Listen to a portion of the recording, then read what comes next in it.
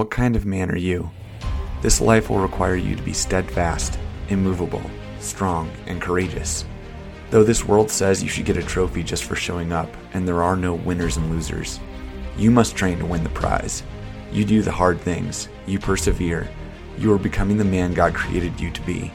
You exercise discipline, the discipline of manliness. Guys, welcome back to another episode in the Discipline of Manliness podcast. I'm Colin Hornback, your host and founder of this show. I'm excited to be back with you guys again to bring you yet another episode. This episode is going to be all about what your language says about you. This is going to be talking about the things that our language is communicating to others outside of maybe the actual words that we're choosing to say. So this case, we're going to be discussing a lot in the realm of using foul language and things like swearing, but this is also applicable to other things like gossiping, lying, using negative talk, a lot of different aspects, crude joking, other things like that. So we'll be able to apply those things in here, but a lot of my main points of what I'm driving on is going to be the use of using foul language. Before we get too deep into the show, guys, I do want to make a request. I've got two things I need from you.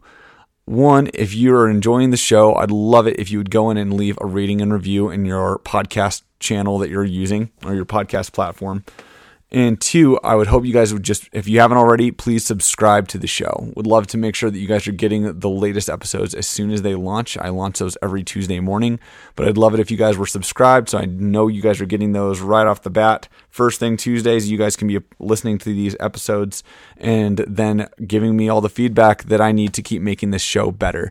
I'd love to keep giving you guys the content that you're interested in hearing about, hitting on topics you guys are interested in hearing, and just delivering you guys with valuable content that will help make you better and help us all become the men that God created us to be. So without further ado, guys, let's get going on this topic of what our language says about us. Now, not long ago, I tried out a new TV show, and it turned out to have far too much negative content to it, just things that I didn't need to see or hear. So we actually opted to not continue watching that show. But at the beginning of it, there was a really good line that I really liked and thought was very relevant to this topic. And it went something like this. Swearing is the evidence of a weak mind and weaker character. Too bad they didn't take that to heart when they were writing the show, because that show had a little too much language in it. But it got me thinking about our language, and it's actually something I've thought of over the last several years, but just got me thinking on that topic again. And it's just kind of interesting as I meet more and more people, both believers as well as those who don't profess to be believers. Anymore, it's become nearly impossible to discern the difference between the two if you just listen to how they speak. So my question to you as we start this episode is this: what does your language say about you?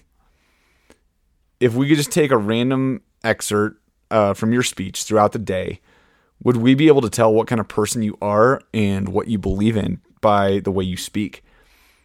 And this isn't just about using swear words or not. Like I said earlier, it's also about the gossiping, lying, participating in dirty jokes, negative talk about yourself or others or just life in general, all encompassing here. What does the language you use say about you?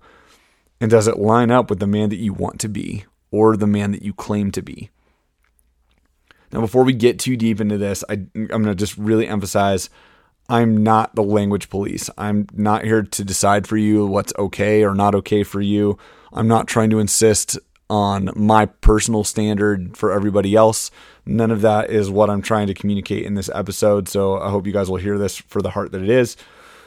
But I just want you guys thinking about this. Like, what does my language, the words I choose to say, what is it actually communicating about me as a person beyond what is just the communication of my words?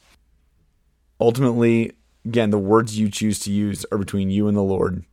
But I'm going to make a case for not using crass language that the rest of the world does, and for using language in a way that sets us apart. The main emphasis in this episode is going to be about the use of profanity, but we can just as easily interject any of these other aspects of language that I described a moment ago in in place of profanity if that's more relevant to what your language is about. Now, for those of you guys who might be on the swearing bandwagon, even if you're believers, I know one passage that is typically cited and used to defend swearing is in Philippians 3:8, where the Apostle Paul is saying that he considers all of the advantages he has of being a Jew, being a Pharisee, as he considers them as dung compared to the surpassing greatness of knowing Christ. And a lot of people will use that as an example of Paul using profanity, saying that that original word, that Greek word that's used for dung, was actually a swear word. So in my research for this episode, I started trying to do some digging to objectively determine, is the word that he used in the Greek truly a swear word, or was it not, or is it something else? And I think to kind of determine that, one of the things we need to define is what is considered a swear word. Is it anything that's slang, or is it something different? So with that in mind, what determines if a word is a swear word or not? And ultimately, my research showed that it's anything that wouldn't be used in polite conversation. So if you can't use that word, around your mother, so to speak, or if you can't use that word maybe in front of your pastor or something like that, or just again in polite conversation, even where maybe children are around, those are various maybe rules of thumb of what you can kind of infer are going to be used as swear words. I think deep down we all kind of know what they are, but just for the sake of being thorough, let's just make sure that we're all on the same page right off the bat. Now, let's just look at this word. The word that Paul is using in the Greek, if I'm pronouncing it right, is a Greek word that's pronounced skubala. Now, first of all, even if the Greek word skubala was a swear word, you'd really only have one example in all of the Bible that I'm aware of to support your stance. And I have no less than a dozen references to combat that. I'm no theologian, but the last time I checked, you can't build a doctrine on one verse.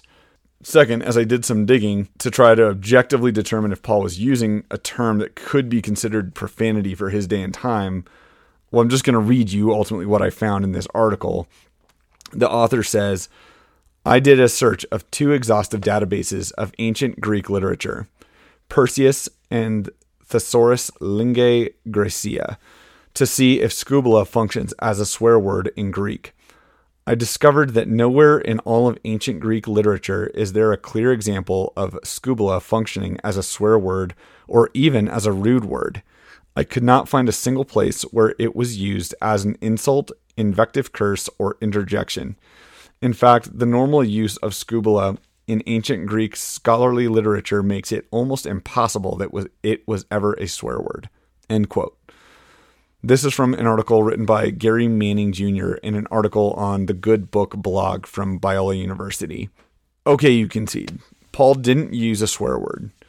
But what's the big deal? It's just a word. These are just random slang words that we use in society today. Most people aren't offended by them or even care that we use them. Everybody uses them, quote unquote. Or you might say, I only use it once in a while. Maybe you only use it when you bash your thumb with a hammer. Or maybe you'll use it when you get really angry about something. Or maybe only when you really need to emphasize something.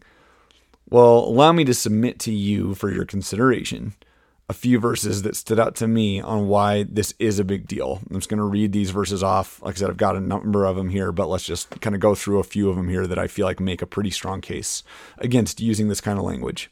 Matthew 12:33 through 36. Either make the tree good and its fruit good, or make the tree bad and its fruit bad, for the tree is known by its fruit. You brood of vipers, how can you speak good when you are evil? For out of the abundance of the heart the mouth speaks. The good person out of his good treasure brings forth good, and the evil person out of his evil treasure brings forth evil. I tell you, on the day of judgment, people will give account for every careless word they speak. James 3:6 through 10. And the tongue is a fire, a world of unrighteousness. The tongue is set among our members, staining the whole body, setting on fire the entire course of life, and set on fire by hell. For every kind of beast and bird, of reptile and sea creature can be tamed and has been tamed by mankind. But no human being can tame the tongue. It is a restless evil, full of deadly poison. With it we bless our Lord and Father, and with it we curse people who are made in the likeness of God. From the same mouth come blessing and cursing. My brothers, these things ought not to be so. Ephesians 4:29. Do not let any unwholesome talk come out of your mouths, but only what is helpful for building others up according to their needs, that it may benefit those who listen. Ephesians 5:4. Let there be no filthiness, nor foolish talk, nor crude joking, which are out of place, but instead let there be thanksgiving. Luke 6:45. The good person out of the good treasure of his heart produces good, and the evil person out of the evil treasure of his heart produces evil. For out of the abundance of the heart his mouth speaks. Exodus 20, verse 7. You shall not take the name of your Lord God in vain, for the Lord will not hold him guiltless who takes his name in vain. Colossians 3:8. But now you must put them all away: anger, wrath, malice, slander, and obscene talk from your mouth. James 1:26. If anyone thinks he is religious and does not bridle his tongue, but deceives his heart, this person's religion is worthless. Proverbs 18:21. Death and life are in the power of the tongue, and those who love it will eat its fruits. 2 Timothy 2:16. But avoid irreverent babble, for it will lead people into more and more ungodliness. Colossians 4:6. Let your speech always be gracious, seasoned with salt, so that you may know how you ought to answer each person. Romans 12:2. Do not conform to the pattern of this world, but be transformed by the renewing of your mind. Then you will be able to test and approve what God's will is, his good, pleasing, and perfect will. So the big deal is this. We're going to give an account for our words. Even the smallest infraction in our speech carries the evil of hell and is an offense against God's holiness. And offending a holy God is not a trifling thing. The tongue is the quickest and clearest indicator of a bad tree, and your words reflect the condition of your heart. Your words are like a fire, and a fire consumes everything. And even the smoke from the fire will permeate everything it touches and ruin the environment it's in. Your words are capable of impacting everything under your realm of influence. The word for corrupting refers to something that is foul or rotten. If you've ever smelled rotting meat, you know how offensive that smell is to your nose. If you've ever had to smell it for a prolonged period of time, you know that smell gets in your nose and in your brain so that you can still smell it even when the source of the smell has been removed. It's that bad. We should avoid foul language because it's inconsistent with our new nature in Christ. And we need to speak in a way that benefits others and is uplifting and encouraging, even in moments when we have to speak difficult truths to others.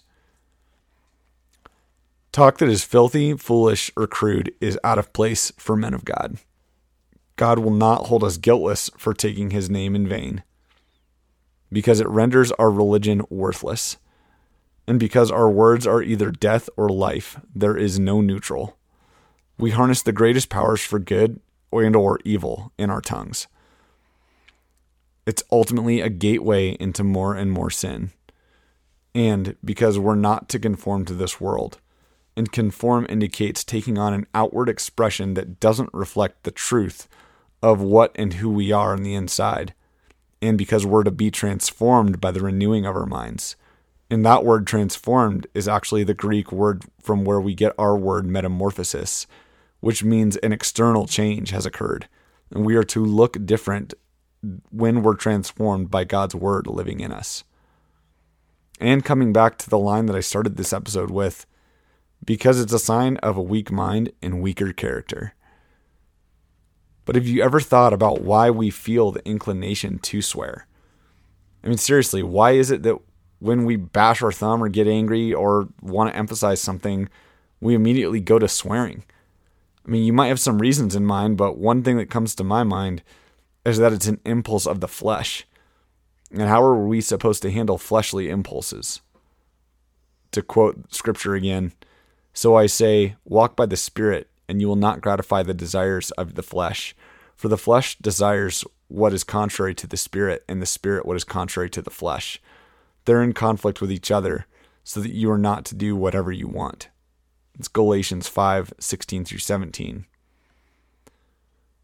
Now let's maybe look at this a little bit different way. I've made a biblical case for not using language, but let's take that aspect away for just a minute, and maybe for some of you listening who maybe don't claim to be a Christian or believe in the Bible, let's maybe look just more objectively at just what does generally your language say about you.